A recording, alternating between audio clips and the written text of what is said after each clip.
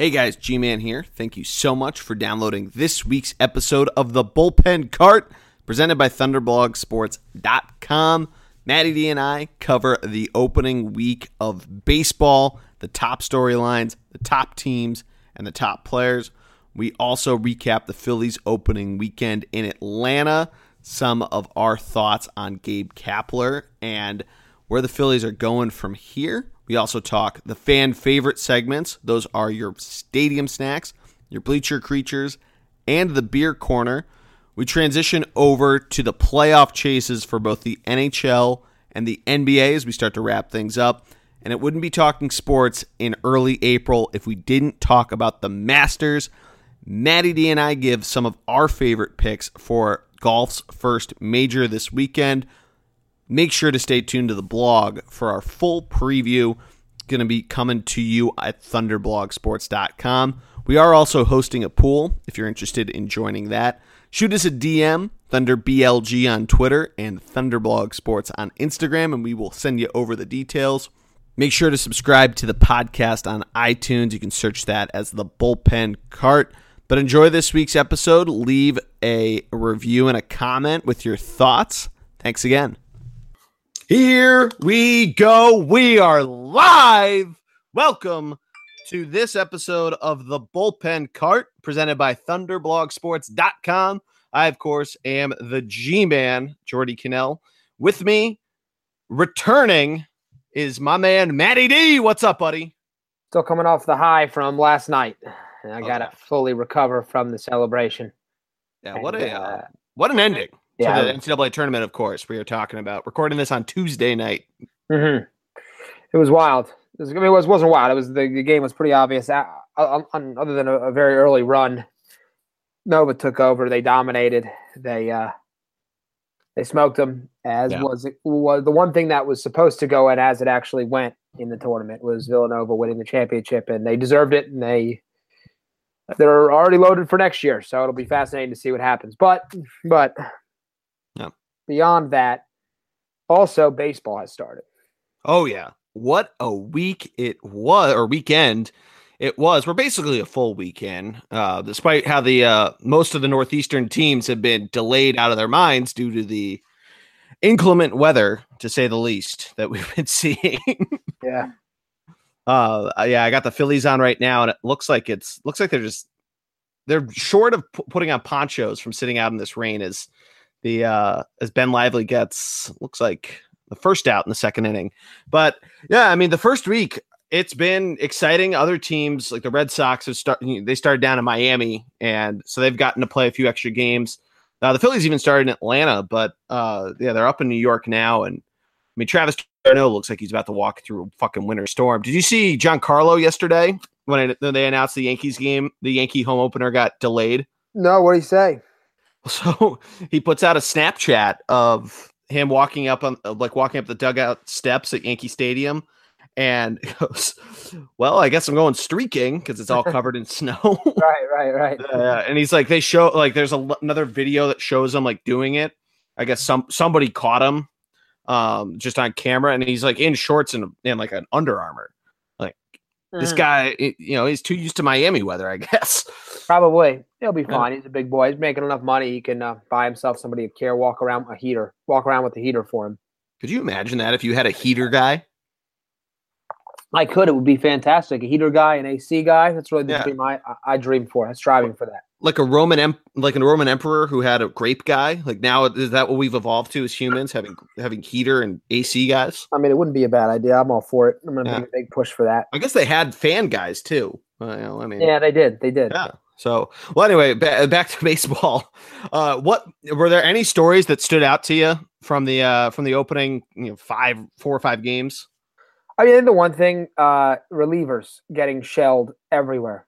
A lot of blown saves. Obviously, we saw with our Phils, which we'll get to, but just it seems like every story is a bullpen blowing up late, which is good for baseball that we have a lot of late game fireworks, assuming it keeps games close. But a lot of blown leaves. Now, maybe relievers need a little more time to kind of get themselves going.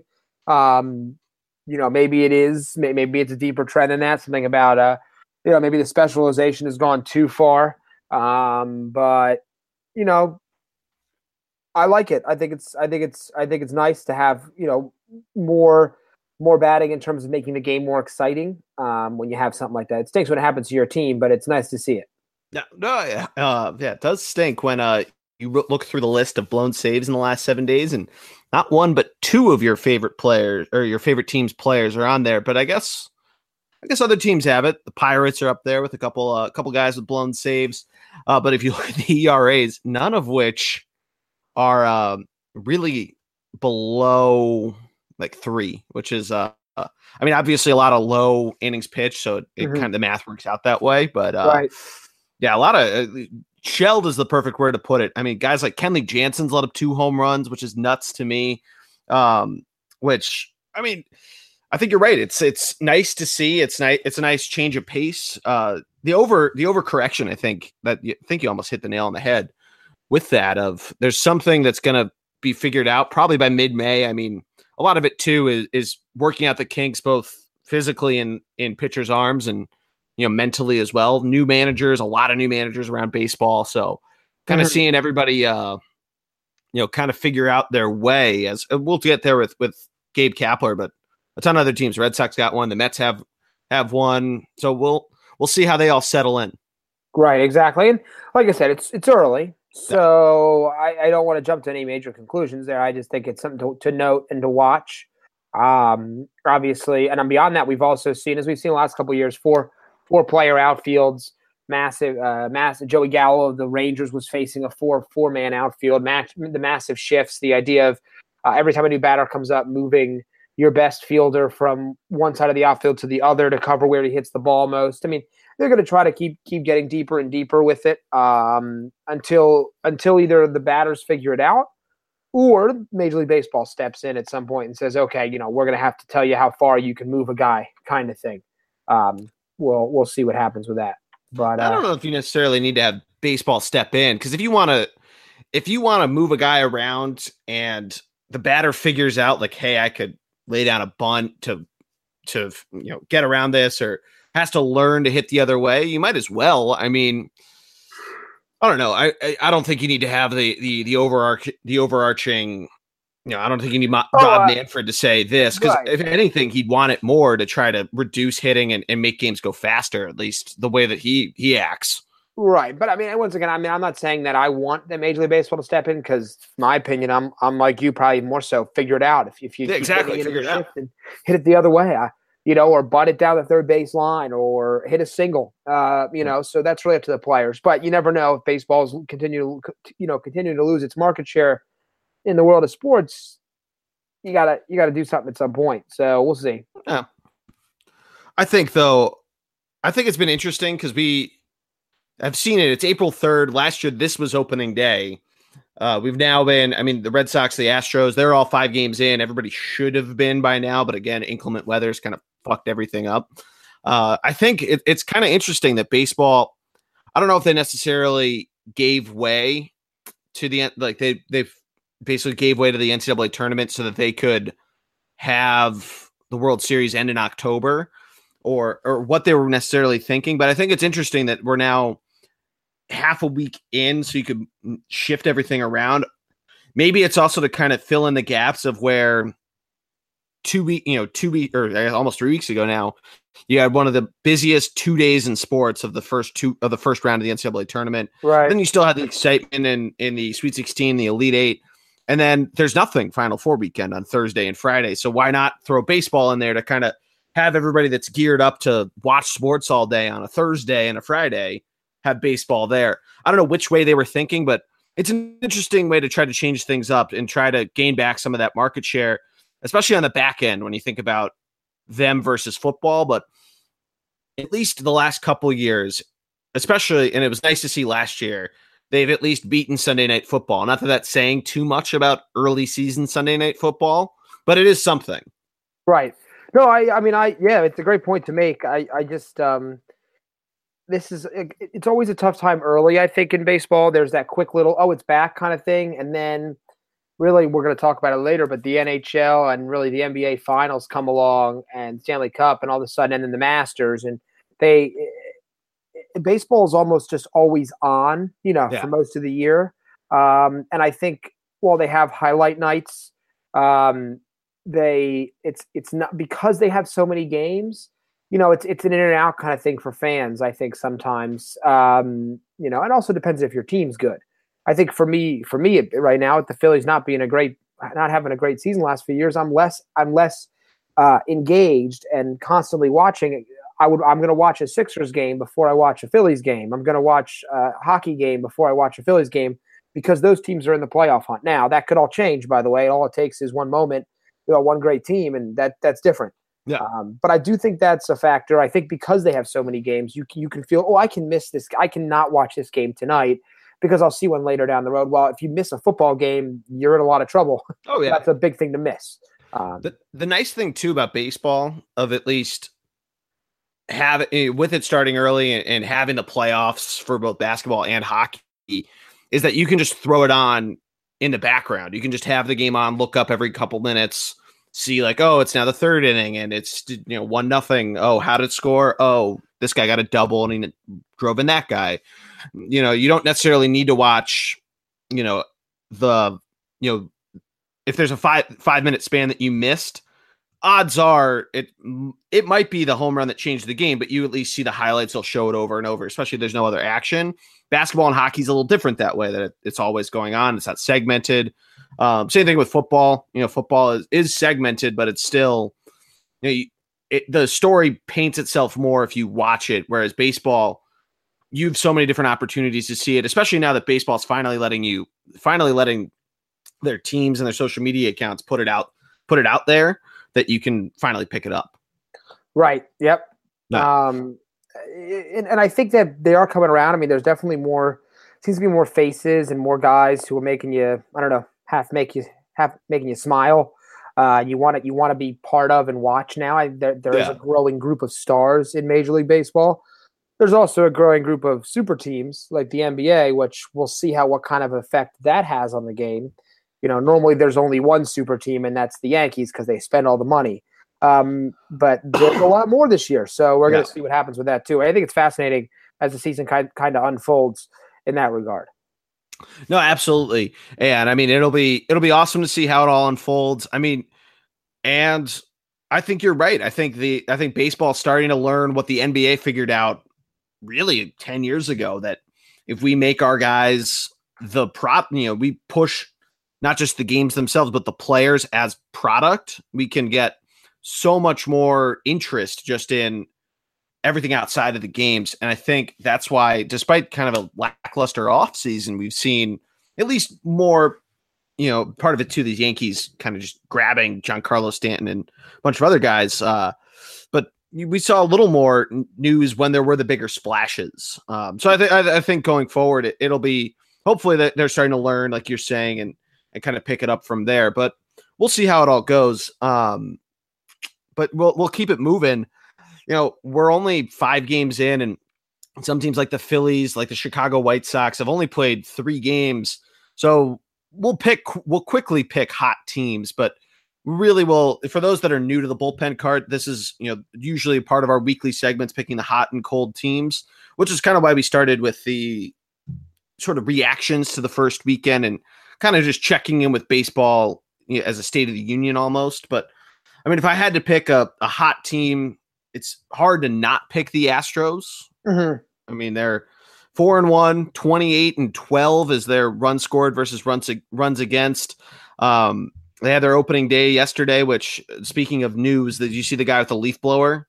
I did. Yeah, if you haven't seen this, they unveiled their World Series champions banner and had a little trouble getting down. So a guy had to use a leaf blower to help it get into the proper position. But yeah, I mean, it looks like it's business as usual for Houston, really across the board. Everybody that you'd expect is doing their part.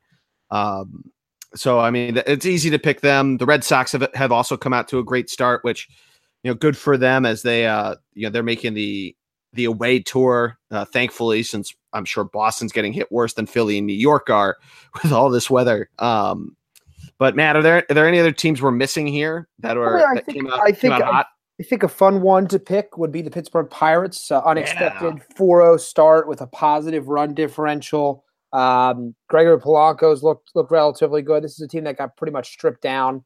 Obviously, that They division. got my boy Jameson, though. Right. Yeah. Well, with the Brewers, Cardinals, and Cubs, you don't expect that to necessarily last. But there's always a surprise team, I think, every year. Such It as always the comes from the Twins. Central. Right, It's been right. dead the last couple of years, and they've stunk as we thought they were going to. So, I mean, it's early, Yeah. but I think that they're a fun team to keep an eye on. It's nice to see a team that doesn't have how the stars on it, how they perform. And this is a team that they let, Garrett Cole's gone. They don't have the McCutcheon isn't there, so they've lost some players over the last year basically that were household names really on that squad. So fun to see it happening now. Yeah, and kind of bringing it around full circle. Some of the blown leads we mentioned, the Pirates have 2 of them, and they're 4-0. And they've reacted well to that, so it's very nice to see. I think they got delayed today as well. So they, I mean, the East Coast really getting slammed, but yeah, I think you're right. If they start off nice month, they might be hanging around for a little longer than you might have thought they would, and good for them. They're a young team. Yeah, I mean, like I say, it's early, so you don't take anything away from it. Yeah. I mean, Mike Trout was 0 for 6 on his first game, so it's okay. But it's like I said, it's nice to see a team hot early. Maybe they'll get some possible what's what I'm looking for, juice in their veins. They'll keep driving hard moving forward here. So yeah. Yeah. Now, we also like to pick cold teams for those new to the program. I think an easy one, I mentioned Cincinnati. San Diego's another one that we thought weren't going to necessarily do so well, even though they acquired some offensive guns. Only 14 runs scored. The big problem, of course, being pitching. They let up 24 runs. That is, aside from 2 teams in the National League East, 3rd worst in the NL. The Padres, probably my cold team of the week, an easy one to pick. Matt, there any ones you have or anybody that surprised you? I mean, the Padres clearly are a very obvious choice. Bleacher. Right, very obvious choice there. I think a team that maybe, I don't know if I would say like scorching cold, but the Cubs with Darvish's meh start, I think they didn't come out. That's a good one. They're not flying out of the gates. I mean, they're 2-3. They play 5 games. But I mean, for the team that you thought was definitely going to be high level, not particularly the strongest start, and the Dodgers too. I guess I mean just throw them in there, 2-3 as well. Although their run differential is +11, they just can't hold leads apparently. Yeah. So I think those 2 squads would be 2 to look at. Just one to surprising early. Yeah, one that's really, it's kind of not necessarily surprising record wise, but run differential wise, and building off your it's early on the Mike Trout. The Baltimore Orioles are 1-3. Not that we're necessarily shocked by a sub 500 start for them, but they've only scored 6 runs, which they tout having this home run happy offense, which I guess it gets into what the risks of swinging for the fences every single time, but they're -15 with 6 runs scored in 4 games, and they have a win. Yeah, that's bad. Not good. Yeah, that's not bad. Good. Yeah. Normally there's a couple guys that come out a little a little cold. But that is ice cold. Yeah. But we'll keep it moving. Let's get to some of our hot players. The guys that had a good week. We like to talk about them in the last 7 days. We name them after movie characters. So for batters, we call it the Roy Hobbs MVP of the week. Matt, is there somebody that jumped off to you with a hot start? Well, I mean, obviously, other than the guy, with the leaf blower there, I had to say it. Yeah. Sorry. The shortstop for the Yankees, Didi Gregorius, has had a great start. Another 3-run home run. He leads the AL, actually leads the league in RBIs with 9. Definitely an impressive start to a guy who's probably a little bit overlooked in that lineup with all the power they have in the outfield. So an excellent start for him there. So he would be my guy in terms of batter of the week. Stepped up with so much other star power around him and shown up early. Yeah, no, that's a great pick. Carlos Correa is up there too in terms of really cleaning it up. I mean, he's come out firing. He's 9 for 19. That's a 474 batting average. He's got a stolen base under his belt, 2 homers, 9 ribbies. Justin Smoke's a guy that selfishly I like because I have him on fantasy, but he had a 2 home run game over the weekend, including a grand salami. But he has 7 strikeouts, so you always gotta watch out there. Kind of building off the Pirates, Josh Bell, awesome weekend. Batted 421 through his first 6 games. He that equates out to 8 for 19, excuse me. Got a little crack in my computer, so it fucks me up a little bit. But yeah, I mean, his walks to strikeout ratio is something that you always got to watch out for. He's 2 walks to 3 strikeouts, which is great. The big one that jumps out is Bryce Harper. Some of that comes from just guys wanting to throw around him, especially when he hits 3 home runs in 3 at bats, which is absurd. Yeah, I mean, I'll get to the other part of that story in a little bit, but yeah, I agree there. Yeah, I mean, like I said, it's tough right now because you get a couple big swings and you got a little bit going early. You look pretty great. Rhys Hoskins leading the league in batting average at 545. Obviously, we hope that continues, but pretty doubtful it will. The statistics earlier are just so skewed. Basically, I think is the way I look at it. There.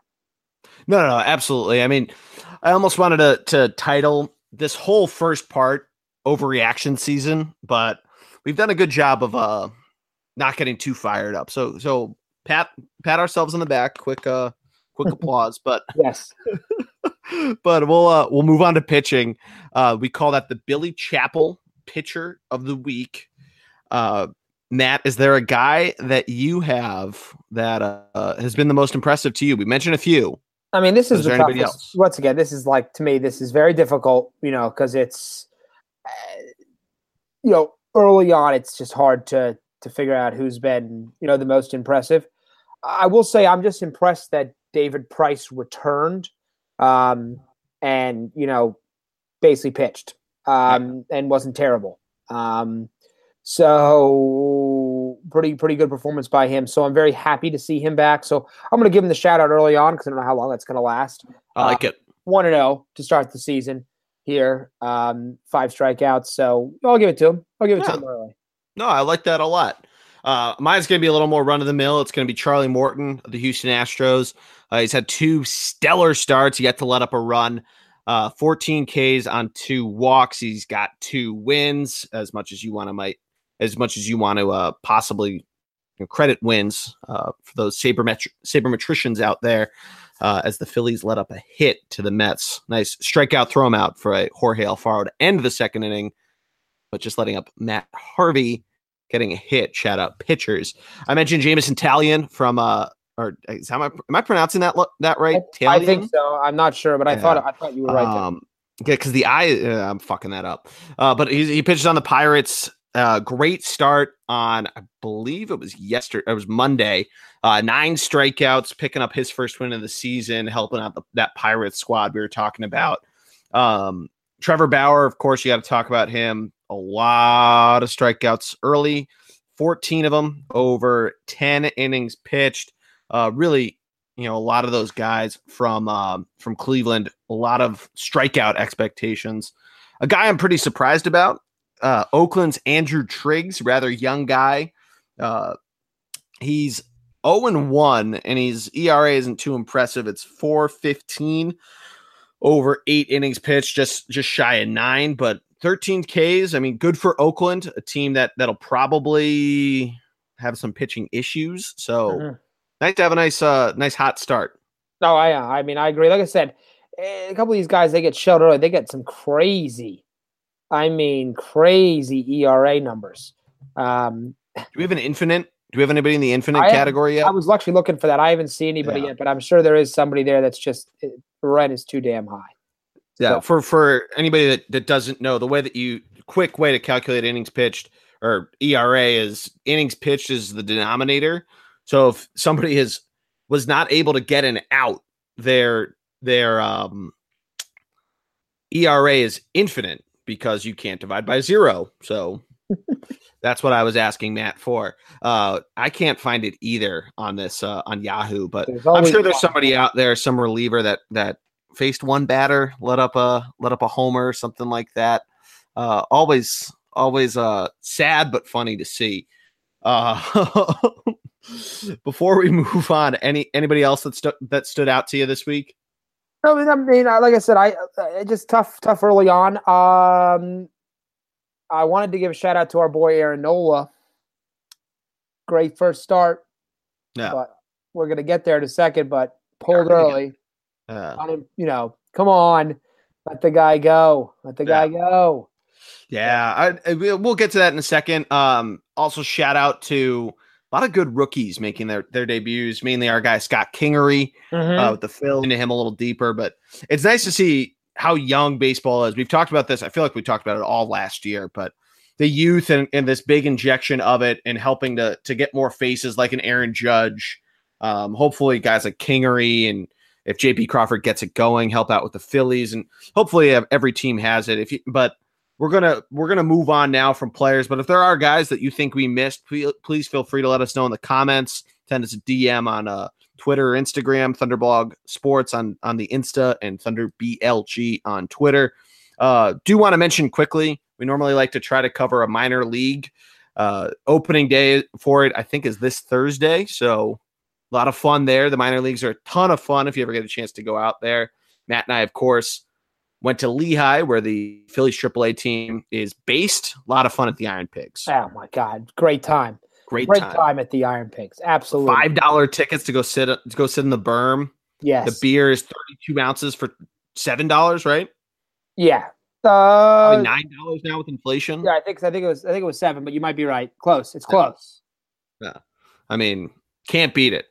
Cannot beat it. But let's get to the Phillies, because we got to talk about this. You mentioned Aaron Nola. For those that don't know, what was it, 5 1/3 he got through in 68 pitches on opening day, gets yanked by Phillies new manager Gabe Kapler, claims a couple different things. The big one was the sabermetrics, right? Yep. And the other, I don't think if he necessarily acknowledged it, but I personally think this is part of it.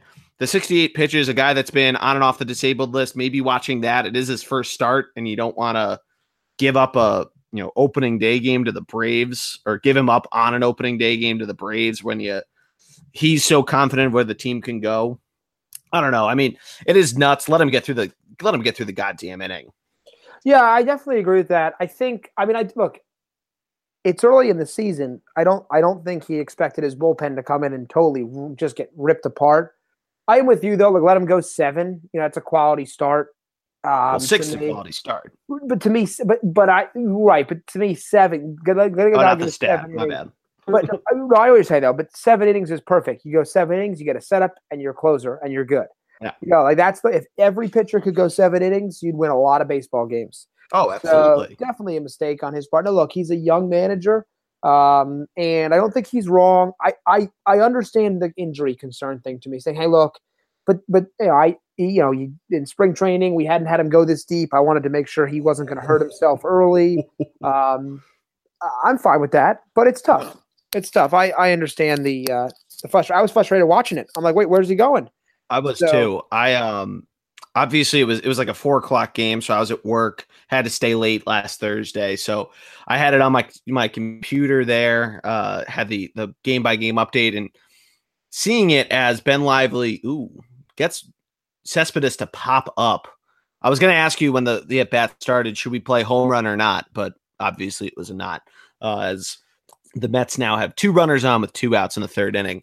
But I think, it's frustrating to see. They had a 5-0 lead, ended up losing at 8-5, 6 runs in the 8th and 9th inning.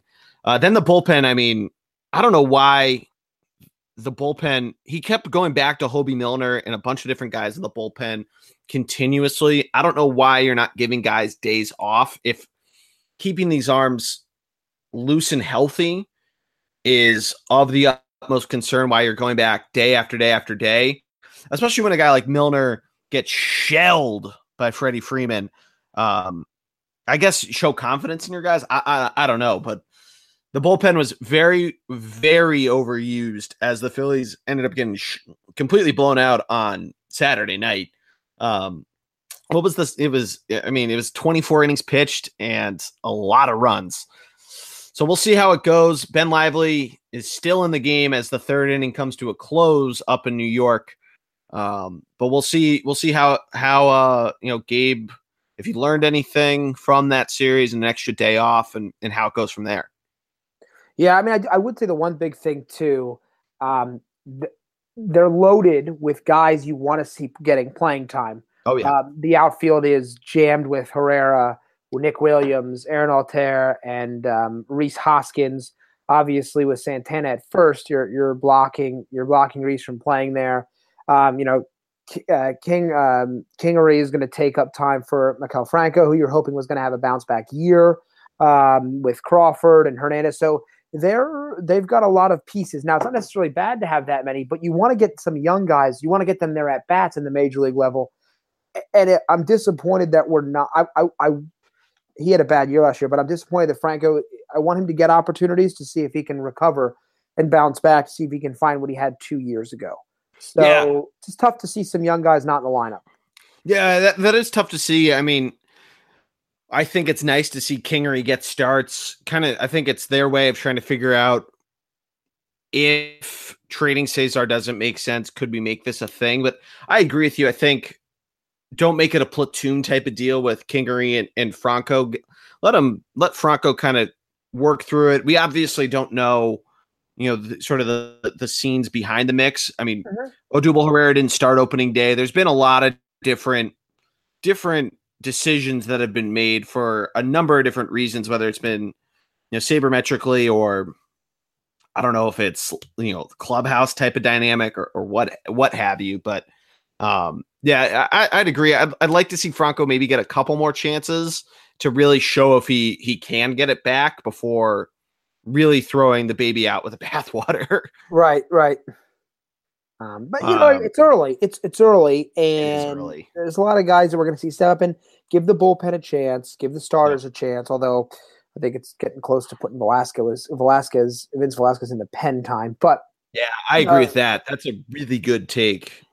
But we'll see. You know what? You got to give a guy. You'd rather have a starter. So let's see what he can do and kind of go from there. I don't want to just immediately dump him into that zone. Well, if this was a year ahead, because they have so many starters in the minors that are just like 19, so that's just too soon to just throw them to the wolves in the major leagues, especially with the Mets with guys that can just mash the ball, and the Nationals who we'll get to Bryce Harper. We'll talk a little more about Bryce Harper, but the power that's in that lineup, it's quite literally throwing a guy like Sixto Sanchez to the wolves to bring him up now. But if they're like 20, 21 and they're a little more ready for the majors, then I maybe would say just do it as soon as you can, moving Velasquez to the pen. Right. No, I definitely am with you there. I think that's a great idea if they could figure out how to work that out somehow. Yeah, absolutely.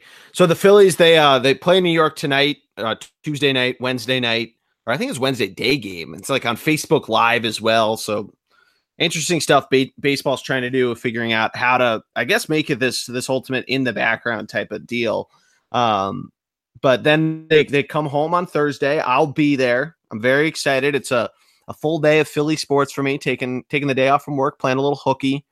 It's going to be a fun day. Go down there with our intern friend Jerry. He and I are going to the game, and then going over to the Flyers game as they hopefully will have clinched a playoff spot. We'll talk about them in a little bit. So it's a back-to-back for me. But then, they put the Marlins there, and then they had the Reds come in for the in-week series next week. So we'll see how that all goes. But we move on. So for those new to the program, you've probably heard us talk about this on other podcasts. We do a couple fan favorite segments. The Stadium Snacks, which are pretty self-explanatory. The Beer Corner, which should be self-explanatory, but we pick a couple beers, we tell you about them, we recommend them. And then the Bleacher Creatures, which we'll explain in a little bit. But we start with the Stadium Snacks. One of my favorite segments. I love food. We all love food. Who doesn't? If you don't, it's crazy. You're a crazy town. But it's always the big deal. New food at the ballpark. And I cannot wait to go down Thursday and try some out. But we're going to talk about a few others from other stadiums. One that really sticks out to me is a dessert roll, which hopefully our boy Greg got to try out. It's called the Churro Dog 2.0. Greg is down in Arizona at Chase Field doing a little field work for us. This is quite decadent, to say the least. What it is a churro rolled in Oreo crumbs, served in a donut, which is the long version of the donut, with vanilla froyo draped on top, with strawberry and chocolate sauce topped with whipped cream. It sounds like if you eat this thing, Matt, you are not making it 9 innings. Yeah, I don't think you're making it 9 innings at all. I mean, I'm hungry. Yeah, but I don't. Yeah, that is wow. That is a serve after the 7th inning. Do the reverse, like have the beer stand sell that when they can't serve beer anymore. How about that idea? That sounds like actually a pretty darn good idea, if you're asking me. I'm pretty nervous about anything else you're trying to do there. Yeah, I would not make it. I would be sleeping in my seat right now if you gave that to me. Yeah, I would be passed the fuck out. Well, the other one that's interesting to me, because we talked about this last year with how Seattle serves the fried grasshoppers. Mm-hmm. A local delicacy, which my cousin who lives out there has tried and says it basically the actual bug itself doesn't really have any taste. It's more the seasoning that you choose to get on it, whether it's just plain salt, you just taste the sea salt or what have you. But another team has adopted the local delicacy idea. It's a little more out there. The Rockies, Matt, have started serving Rocky Mountain oysters. Do you know what those are, Matt? I do not know what Rocky Mountain oysters are, but I really am interested because there's no oceans. Yeah. So it's a deep fried bull testicle. That's disgusting. Yeah, apparently people out there love it. I saw it. Shout out to Top Chef, which was filmed. The most recent season was filmed in Colorado. It was one of the challenges was to make some form of Rocky Mountain oysters. People love that, I guess. So I don't know if you're out at Coors Field, you might have to try it and report back to us. Same handles there, Thunder BLG and Thunderblog Sports. I don't know if you and I are. We'll send Logan. Logan will go out there. I'll get Logan Heat Bull Testicle. I like that. Yeah, Logan, do this for us. You're assigned. You're now on the field. Go. But Matt, any foods that you're dying to try, or anything that you can think of that we should go check out? I mean, here's what I'm excited for, because when baseball's back, summer's back. Yep. And not only that, Dollar Dog nights are back. So I'm going to be really bland with mine this week. I'm excited to go to a Phillies game and have Dollar Dog night. I want a couple hot dogs. Tuesday. Next Tuesday. I want a couple hot dogs. I want an ice cold beer. And I want to sit, not ice cold, because that's a little cold. Well, no, ice cold. It's going to get hot. I want an ice cold beer. I want to be in right now, maybe just lukewarm. It's fucking 40 degrees outside. I want to be in shorts and my Phillies jersey with my Eagles hat, of course, to keep repping the birds. Maybe a Nova hat. I don't know anymore. We're winning everything right now. So, and I want to enjoy some summertime with a nice ball. Now, what I want to avoid is any mustard stains in the jersey this year. But if I get a couple, it's just a war. It's just a scar from the war. So it's a battle scar. So I'm just fired up for that simple hot dog with ketchup and mustard. That's what I'm excited for. Maybe a couple onions if they're looking nice. I'm ready. I'm ready. Yeah. I'm ready for the park. I am too. We got to get down. All right. Anyway, I'm reminiscing now in my mind about how excited I am for baseball in the summertime to be back. Yeah, I mean it's going to be exciting to be back down there. I'm going to be going Thursday. I'm going to go Sunday for Jake Arrieta's first start as a Philly. Nice. It's going to be fun. I have the Phillies spring pass, which it's very cheap. It gets you in every home game. I've talked about this before. So I'm pretty excited about that. Quick embrace debate though, because you mentioned we're winning everything. Nova, is that Phillies college? Because there's a lot of them. So it is one of Philly's colleges. And yes, I think it counts. It's not even in Philly, though. I understand it's not in Philly. Yeah. So Temple, Nova, Drexel, LaSalle, Penn. Those are Philly colleges, and Nova counts in that group, in my opinion. Now, you really are a Nova guy because you didn't even mention St. Joe's. Well, that's bad. I apologize. But look, now I'm going to be taking a side in the holy war because I'm not a city guy. I'm a Philly guy, but I grew up in the suburbs. I do think you have to count Nova. They've got city guys on their roster. It's not like they're So I think they're a Philly team, and you should support them. And you should support them if you go to St. Joe's or Temple that they're winning the championship, because that's a bold statement. Well, there is the Big Five, but they're in different classes, to be honest. Although Temple's like way up there on the wins list, by the way. Yeah. Temple's close. LaSalle's made a couple runs, right? St. Joe's, obviously, with Jameer Nelson and Delonte West. Yep. So, but clearly Nova, at least at this point, with Jay Wright as their coach, is currently in a class of their own. But I think they're a Philly school. They're on the main line, train line. So they're on a regional rail line, and they're not that far out of the city. So it's like they're almost in Manayunk sometimes.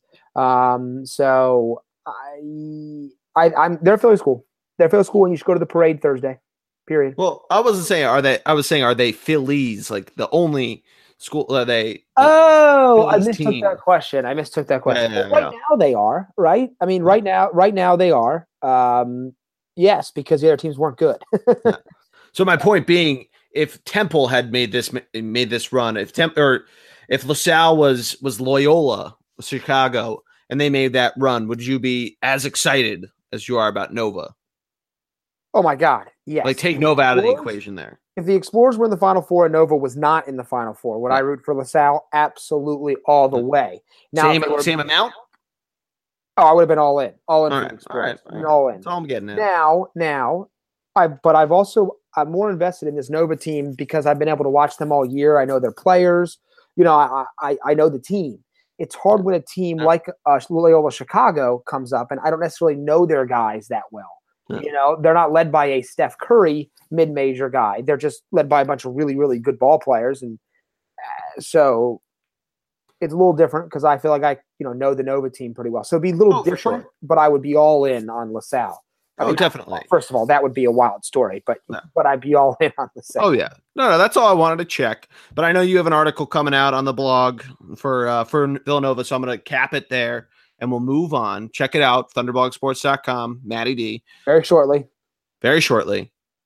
We move on, though, to another great fan favorite segment, the Beer Corner. For those that have been following the Thunderblog and this podcast, you might have known that I gave up beer for Lent. Easter was obviously this past Sunday, so I'm back on the beer train.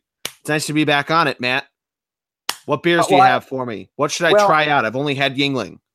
Well, I'm going to bring up one that I think is a great beer, really all year round, and one that it's become a family favorite of the Destefano's here at the new Papa D's new D Street pub we've built in the basement, a nice bar. But drinking this one for a while, and it's the Founders All Day IPA. I mean, about this. Great. They come in a bunch of different can sizes. It's a can beer, really is a can beer. So I want to focus on that. I love this beer. I could drink this all the time. It's fast becoming, if not already, my favorite beer that I've had, and I find it to be just very easy to drink, and I love it.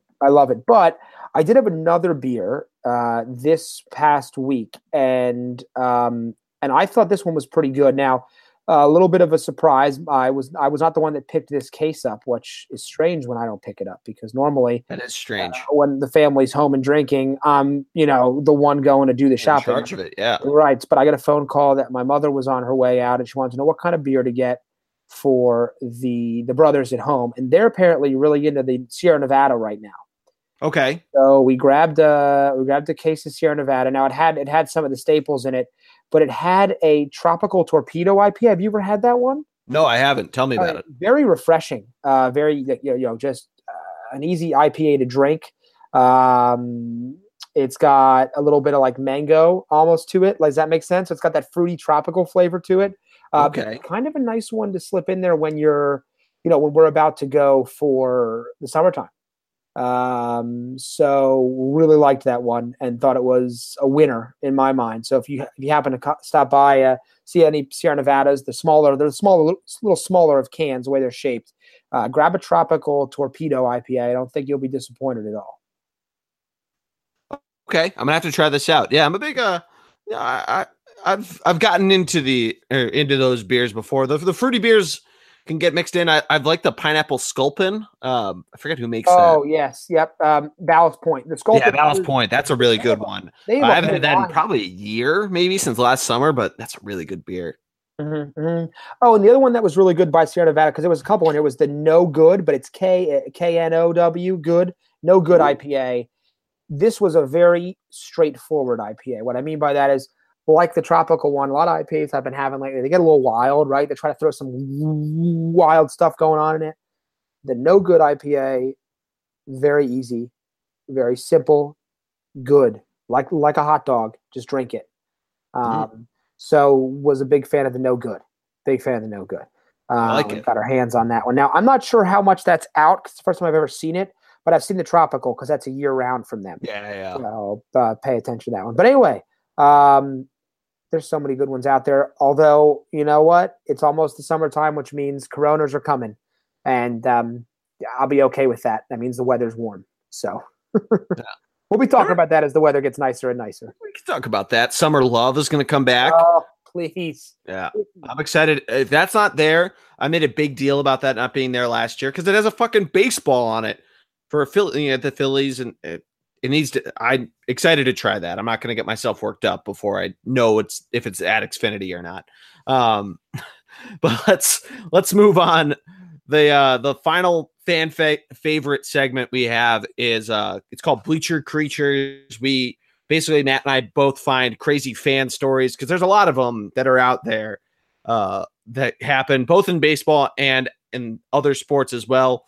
For instance, mine is going to be down in Nashville at a Predators game. Matt, did you happen to see this?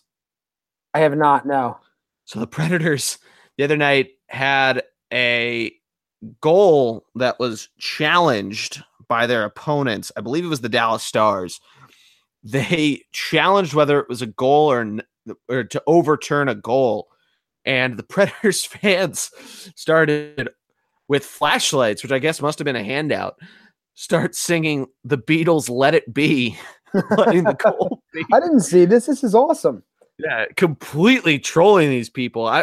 If you haven't been down there, and you and I have talked about my adventure down to Bridgestone Arena where the Predators play, it is an incredible experience. It's like being at a college basketball game. They're chanting the entire time. It's loud. I mean, it's a ton of fun. And the best part is that we're hopefully, and we'll get into this a little more in a few minutes, but we'll be seeing plenty of this throughout the NHL playoffs. Hopefully. I mean, hopefully they don't do the exact opposite of what they did last year, since they're going to be a top seed. I mean, right. Their fans are so much fun. I'm excited. It's a great segue, by the way. I'll just, because I want to get into hockey real quick because I'm getting fired up now that I'm thinking about it. But real quick, my Bleacher Creature, you kind of mentioned it before. Well, Bryce Harper up to bat. If you haven't seen this video, look up Bryce Harper playing the Reds, I think. Yeah, I'm right. The Reds. He's about to swing. The pitch is about to come, and you can hear a guy just yell, "Overrated," and you can hear it. And Bryce Harper immediately just absolutely, and I'm not a Bryce Harper guy at all, but he ranks it, though. Obliterates a baseball right after the overrated thing came across the wire. I was laughing. I thought it was hysterical. Yeah. So it was so much fun to see him do that. Just to go back at the fan who was giving him a hard time. Yeah. So it's the reverse Justin Thomas. Quick. Yes, golf reference for golf, but I like that there. But I want to jump back to your hockey point, and this is it. I mean, we're coming right down to it. Well, I'm sorry if I'm jumping the gun on you here. I'm excited. I know we want to take a. We can take. Okay, it's so early in the season that normally we do a little look ahead here of this coming week. Yeah. But we'll jump back in next week, and we'll have more of something to look at. So yeah. Well, quick programming, because we are about to jump into hockey, but we're also going to do, once the regular season ends, me, Greg, and Matt, if we can line up all three of us, NHL playoff preview. look out for that both on the blog and on the podcast. That's going to be fun, as well as the usual weekly baseball. But we do have the final week or weekend, I guess. The season ends Saturday. Yes, which is incredible to think about. Yeah. For hockey we're talking about here. I mean, the Flyers are playing right now, our boys. They are down in the second period up in Brooklyn, now 3-1, as Jonathan Tavares scores his second goal of the night. Flyers can clinch. I think they have to win, and Florida has to lose. They're winning against the Predators, aforementioned, down in Florida.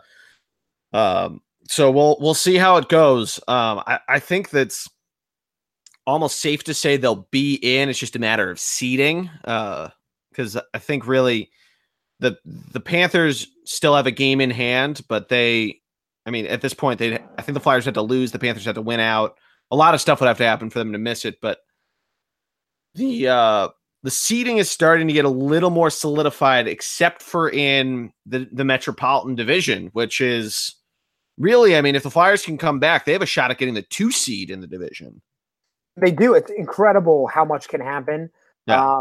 Over the next few days, it's going to be wild. And so we'll definitely see there. I'm ready though. I'm ready for hockey. Yep. I'm ready for playoff hockey. Just like with the NBA, I'm just ready. Get me through this week. I want to bring on the playoffs. And get here. I will say I want to give a quick little RIP, if you will, for this. The Sedin brothers, Henrik and Daniel, have decided to step aside after this season. Shocking only because you thought maybe they try to get on a one more run, but they're not going to leave Vancouver. So, Vancouver's struggling. So it's nice for them to go out on their own terms. I think that's really nice. And it helps Vancouver because it's going to free up a lot of cap space. Yeah. So hopefully that's a help to them there as well. Yeah, we talked about it a little bit with the Blackhawks on the fact that they rightfully rewarded all of their superstars, but it ultimately now is you're starting to see the ramifications of it with, having some young guys, but having to let other guys go. And the guys that they've let go have really thrived on other teams. I forget it. The guy that's over on the Blue Jackets, his name is blanking my mind right now, but there's a number of them that have left Chicago and have done very well. And Vancouver, not necessarily in the same boat to a certain degree, yes, but you're starting to see guys like Brock Boser come up, or Bosner. So we'll see how they start getting a little. If they develop, if they can rebound quickly. They're 2 points in front of Arizona, so they could somehow get their way into the top spot in the lottery if I guess all things work right in the tank. Right. But is there any matchup that, because not everything's solidified. The Pacific's still pretty wide open. The Central is all but locked up, or at least their top 3 seeds are locked up. But are there any matchups that you want to happen or that you could finagle to get in the first round? Well, I'm going to say this. I don't know if this is possible. I would hate it as a fan of a team I want to see go on, but man, I just want us to meet Pittsburgh. I know they've been better than us this year when we've played them, but we always just have great playoff series. I don't think we can meet in the first. No, we could. The Flyers absolutely could. So they're right now, the Flyers are 2 points behind the Penguins. They have a game in hand being played, which is basically being played right now. Mm-hmm. The Flyers would have to basically win out, I think, because the way that it works, the Penguins have 5. Say the Flyers won tonight, they somehow come back. In a non-shootout win situation, they would have 39 regulation plus overtime wins to the Penguins 43, which is the first tiebreaker after points. So the Flyers would basically need to win tonight and in regulation or overtime, and then probably win out. They play Carolina on Thursday, hopefully a win. They didn't play very well the last time Carolina was in Philly, though. And then they play the Rangers on Saturday, same scenario, but the Flyers at least pulled that one out for a very injured and struggling New York Rangers squad. and Pittsburgh would have to lose a game somewhere in there, and I don't have who they're playing down the stretch. Well, actually, no, that would be actually for the Flyers to pass the Penguins. Excuse me, because Columbus is still in the mix too. Although Columbus is losing to Detroit right now, but basically, I mean, if they just pass Columbus, they play Pittsburgh, and they don't have home ice in Pittsburgh against the Penguins, so it's very possible. I mean. 3 spots are all separated by 2 points. Really, 4 spots separated by 3 points because the Devils are right behind the Flyers and are currently winning right now. So the Flyers could fall to the second wild card spot, and which would currently put them in Greg's fucking dream matchup against the Bruins. Right. Which they have a game in hand on Tampa in that wild Atlantic division, but the Bruins are they're 5-5 in their last 10 games. 5-1-4 if we're putting into official NHL type of records, but they're still one of the hotter teams in the NHL and not a team I want to see in the playoffs. Right. Oh, I agree there. But once again, this is the NHL playoffs, and anything, just get in. Anything can happen if you can get in. I mean, that to me the Preds last year. Right. So get in, be healthy, and get in. And let's go. I mean, this is why I'm so excited, and let's go after it. I'm fired up. I cannot wait. Now, not only can I not wait for the NHL playoffs, but I am dying for some NBA playoff action. Yeah, so we have a little more than a week left, and it's going to be a wild last week. Mm-hmm, mm-hmm. I mean, let's just talk about them right off the bat because I think it's the team we care about. That's the Sixers. Yep. They've been fine since JoJo's unfortunate injury. But my concern is now Dario Saric is out with the elbow infection, and that's a huge loss because to me, we are not talking enough about Dario. Okay, no. This guy does everything. You know, he reminds me. If you need to fill a role when on the court, he does it for you. I've been blown away with his play this year. I don't think he's getting nearly enough praise. I've heard the term "poor man's Ben Simmons," but he can shoot a 3. Yeah. So Dario's got a fucking shot on him. Right. Obviously, not as good of a passer as Ben, but equal on defense. Can get into the hole as well, but just kind of fills that role of like an amoeba to kind of pick up whatever needs to be done out in that court. Ooh, been science. Very impressed with him. He's incredibly underrated, and I think at this point you kind of have to keep him in the starting lineup.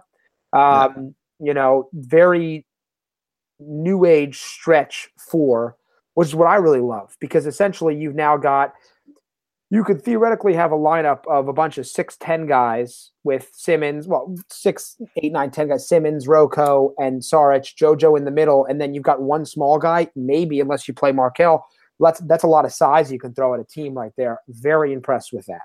No, I agree with you. I like too that they officially list Dario with a sore elbow. But to give you guys an idea, right now the Sixers are up 23 points on the Brooklyn Nets. Quick side note: I find it kind of cool that Philadelphia and the Long Island, New York teams are all playing each other on the same night. It's almost like a rivalry day for a college or for a high school. But anyway, back to the Sixers. Ben Simmons, as Mark Zumoff says every night, the triple-double watch is on. He's already in a double-double at 15 and 12 rebounds, 5 assists, which at his rate, he could easily get 5 more assists and get a triple-double. He has 15 points, like I said. Rocco has 12, 4 hit threes. JJ Redick with 19, and he only has 1 3, which to me is crazy. Crazy. He has 7 other field goals, probably long tubes if I had to take a guess, but that's I've not been able to see the game, obviously, doing the podcast here. The thing that aside from injuries and whatnot, the thing that might concern me just a little bit too, and some other teams have this, Toronto, Boston have this as well. They have 6 games, including tonight, in 9 nights before the playoffs get to finish out the season and before the playoffs really get underway. Versus a team like Milwaukee has only 4 games left, or 5 games left, I guess. So I don't know, maybe if I'm just overreacting of the extra game and whatnot, but at a point where you're starting to get a little banged up, the rest, you can't overlook that. Right. No, I agree. This is going to be tough. We're so close. Now, I think at this point, we clearly are locked into 3 through 5. And I would love the 3 seed, although a fully healthy Wizards team scares me a little more than a Pacers team. Assuming the Wizards can hang on, I'd rather play the Heat or the Pacers than the Wizards or the Bucks. Yeah, I would agree with that. In a perfect world, I'd play the Heat, but I think the Sixers, they're not locked into the 4. I think you're right. That's 3 through 5. And I think they play the Cavs one more time on Friday night. And that could go either way, depending on how Dario's elbow gets all fixed up and whatnot. So I don't know how that goes. You play the Bucks on the last night of the season. That may very well just be meaningless in terms of seeding and everything. So you almost discount that. But right. There'd be some finagling to try to get a Heat matchup there. But that'd probably be my ideal team. I think they match up really well against Indiana, especially if the Bane, or some people are saying Black Panther mask, Joel plays. Yes. Wakanda forever. Could you imagine that if he came out just like he basically like a Target Black Panther mask comes out but just gets like some, I don't know what type of plastic they use for these masks that they all wear, but just gets designed like it. No, I love that. That'd be pretty great for that. Yeah. I will. So I also want to bring up just the other conference here briefly. It's a bloodbath out there. It is. Clearly the Rockets are locked in, but everyone assumes it'll be the Rockets and Golden State, assuming Golden State can get healthy. The Nuggets and Clippers banging on the door, the Pelicans barely hanging on, the Timberwolves, the Jazz have kind of positioned it's going to be wild. The thing is, as good as the top 2 teams are, I wouldn't want to face a fully healthy Spurs team or a Oklahoma City team. I really wouldn't as a 4 or 5. Those 2 teams would probably be a 2 or 3 at worst in the Eastern Conference. I do think though a lot of those teams have warts in the Western Conference. So it's going to be fascinating. I think Houston gets kind of screwed if they have to play the Timberwolves or the Pelicans in the first round, because Anthony Davis and potentially Jimmy Butler and Karl Anthony Towns. I mean, there's some good players out there. Davis needs help, but there's some good players out there. So, and by the way, just to give you a little bottom feeder streak, the Phoenix Suns have lost 15 straight games. So maybe we can trade for Devin Booker. I don't think you. I think if you're a Phoenix Suns GM or fan, you're holding on to Devin Booker for dear life. Okay, well, that's all they got apparently, because everything else is just pitiful out there right now. But anyway, I mean, it's going to be a wild finish. I'm with you there. Just excited. I just hope no more Sixers get hurt. Yeah, hopefully. I mean, we never want to wish ill will on anybody, especially your own players. But yeah, really hope they stay healthy down the stretch. And I mean, maybe you start seeing some players rest. Obviously, Joel isn't resting, but because he didn't want to. For those that didn't know, but some R&R might be nice for some of the other guys there. I agree. Give Redick a couple nights off if you can. Somebody like that. Yeah, I'm with you there. Yeah, stay tuned too, because me and Third and Girl Emily Anderson had done our preview of the season where we did over-unders and stuff like that. She and myself and her Girls on Hoops co-host are going to come back before the playoffs at some point and look back at our over-unders and see how wrong we were. So that should be a ton of fun. I like that. Stay tuned for that. A lot of programming coming your way regarding the playoffs. So a lot of fun. Mm-hmm. But is there, quickly before we move on to the piece de resistance of this week, is there any matchup in the NBA that you would want to see the most?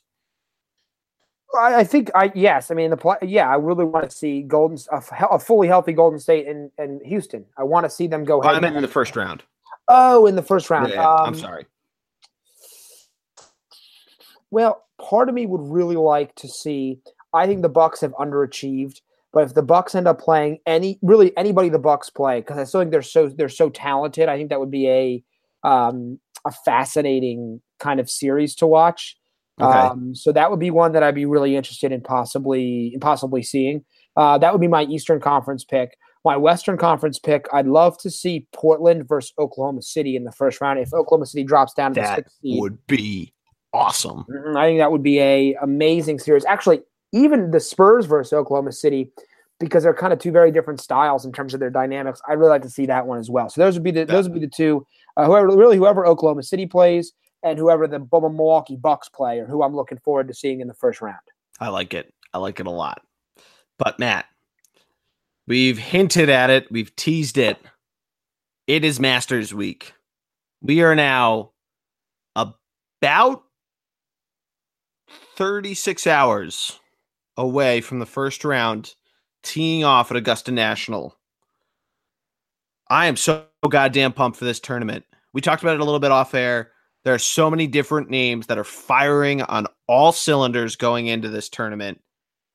I know how much you love it, but tell the world. Have at it. Well, there's nothing like it. It's the only place where, tradition is everything. The way it all works. I mean, there's so I can't speak highly enough about the experience. It's on my bucket list of places to go. Really, really, really want to see it in person. Very difficult to get into, but it's kind of the aura about it. I mean, the players, these are guys who play the greatest courses in the world on some of the greatest views. But Augusta doesn't give you the great views of mountains or oceans. It doesn't give you, the most ridiculous golf holes or the most, incredible layout in terms of pure, like, design if you grabbed it by the balls. But what it does give you is this atmosphere in the pine straw and in the flowers, and every hole is named, and players can tell you every shot and how you want to play it, and the roars you can hear around this course, because Augusta's in a city, but you never know it by watching the broadcast. I mean, it's in the middle of Augusta, Georgia, and it is just by itself. And it's really golf at its finest because, they've made some changes to make it longer, and they've done a few little things here and there, but they really haven't changed the essence of the course. You can still get yourself in a ton of trouble out on this golf course. Oh, yeah. But I really think, though, the one thing I would stress, it's the roar. It's hearing somebody make a birdie 5 or 6 holes over and or 2 or 3 holes ahead of you, or 2 or 3 holes behind you as a player, and getting that, oh my God, somebody's doing something near me kind of thing. Yeah. So I'm so fired up for it. And I'm so ready. This may be, not like you said, not a ton of guys in this one, but in terms of the top heavy of this, I mean, think about the names: Dustin Johnson, Justin Thomas, Jon Rahm, Jordan Spieth, Justin Rose, Rory McIlroy, Hideki Matsuyama, Ricky Fowler, Sergio Garcia, Jason Day, Tiger, Phil Mickelson. Bubba's out there, right? Matt Kuchar is a guy you got to watch out for. Patrick Reed has had some good days. So Gary Woodland, right, and never forget Freddie Couples. So there's a whole bunch of guys out here that are not only like that could win this. This may be the most top-heavy group we've seen in a few years. Normally, there's 4 or 5 guys you're talking about as odds-on favorites. I think this is one of the deepest fields at the top that we've seen, and I hope that it comes down to 5 or 6 guys in the last round that we know just battling all the way through. I mean, and I missed guys that I feel bad about not saying their names on that list. This is going to be a big-time field with a lot of really, really good players who are playing really, really well. I think that's the big thing, is a lot of these guys are playing really well. Yeah. So we'll see what happens. But, yeah, get ready, because this is going to be a great weekend here. Yeah, it's going to be a ton of fun. I mean, other guys that – past champions of the field, if Freddie Couples makes a run, Bernard Langer makes a run, guys who have been odds-on favorites or closer to odds-on favorites before that have maybe taken a couple steps back, like a Thomas Peters. You mentioned DJ, Zach Johnson's up there. So I heard this on a different golf podcast. DJ's first start at Augusta since winning the U.S. Open, which is obvious because he had the injury last year, but it doesn't. It feels so much long ago.